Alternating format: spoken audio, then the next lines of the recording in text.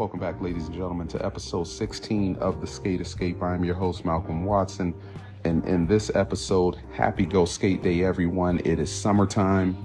That means getting after it, going out and getting it. Hopefully you can get a session in after work or before work or just on the weekends if need be. Get out there and just get that blood flowing with a skate session. I ended up making it to New York. They had a couple of events going on. We started off at the Williamsburg Bridge just for a skate jam and then pushed across the bridge to the LES Park where it was multiple little best trick sessions going on. I think they had I think the record might have been 21 boards that were ollied over. Just good energy to be had. Great to reconnect with old familiar faces, people that I hadn't seen in years. And something about New York, it reminds me of Vegas with the energy to where you can just stay up all night. You stay up until you're exhausted and then you go to sleep and you just can't wait to get up and get outside and stay outside and just capture a new part of the city. But that's New York. I get that same feeling in Vegas, somewhat of that feeling in San Francisco. And then Los Angeles, more or less, you just know it's spots galore, great weather, and you don't even really feel under a time crunch to get stuff done because it's just at your disposal. But that's the beauty of summertime, being able to load up in the car, the van, if you're fortunate enough, and shaking hands and kissing babies, just doing demos or enjoying sessions from state to state to state to state to state to state.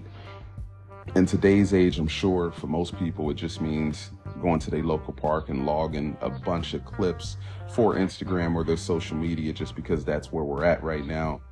And I respect it. You know, we got to change with the times. It is what it is. It's a lot easier to just stay home and log clips for the gram, hold the cell phone up than it is to put fuel in the van and organize some sort of trip state to state to state to state that requires money. And a lot of people are struggling. But I digress. In this particular episode, I was listening to a guy who was approaching death. He was morbidly obese, had a brain tumor, and was knocking on death's door.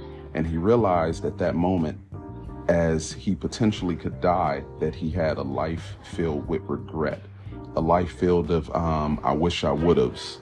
And it was only at that moment where you're making your exit that you realize that there's a ton of stuff that you wish you had made time to do, or even if you were really, really accomplished, you're never really complete with the things that you wanted to get done. There's always something that you just never made time for. And in his particular case, he wanted to compete in an Ironman event.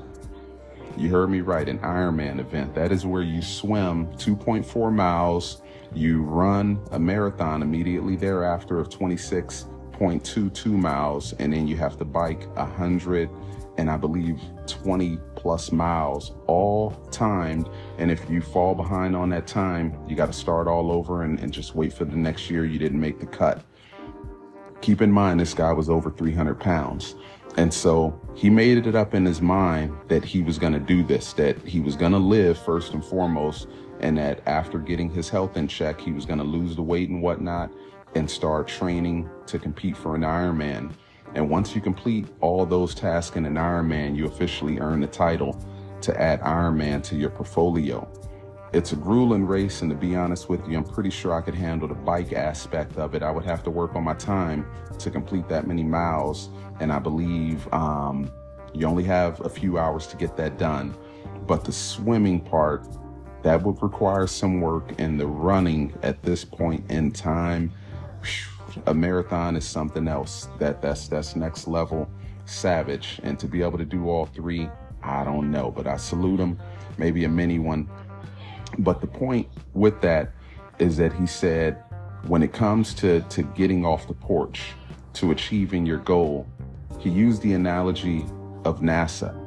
It's 62 miles from the ground to outer space, only 62 miles. But when they get a rocket off the ground, every time they launch a rocket, in that first mile of the rocket leaving the ground, it burns the most amount of fuel of the entire trip combined. I'm gonna say it again. In that first mile from launching that rocket into outer space, the first mile you burn the most amount of fuel of the entire trip combined. And so to piggyback off that, no different with skateboarding and any other thing in life. First you have to commit yourself to doing it, dedicate yourself, sacrifice, grind. But once you initially learn how to ollie, it's going to open up doors to everything else. Once you figure out that ollie, you might roll an ankle, fall on your elbows, scrape your knees up. But once you get that first ollie, the rest is unlimited as to what you can do from there. You can work on your kick flips, your heel flips, your front side 180s, backside 180s, 360 flips, and then you might get bored and just say, forget it, I'm gonna try and start nollieing now, and then skate and switch. But it's that first initial jump off the porch that you have to commit to, and none of it's gonna be overnight.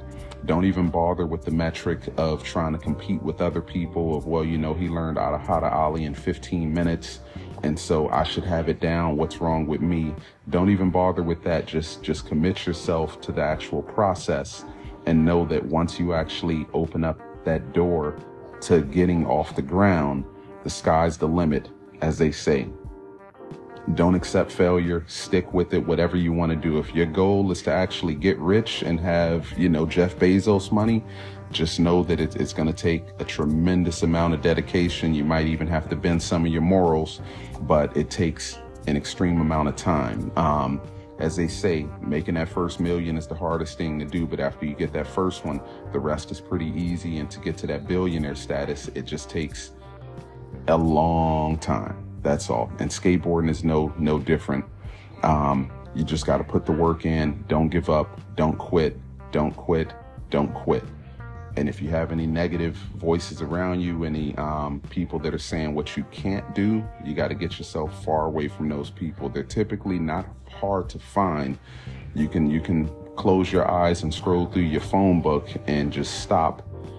And I'm sure one of those first 15, 20, maybe 30 people in your phone book are going to be somebody that can tell you what can't be done or hit you with a bunch of what ifs and just negative energy.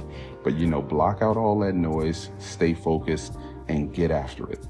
Welcome to the summer 2023. Sky's the limit. On that note, this has been another episode of the Skate Escape. Thank you for tuning in. We're on all platforms now. Tell a friend to tell a friend, and I will see you in traffic on episode 17. Peace.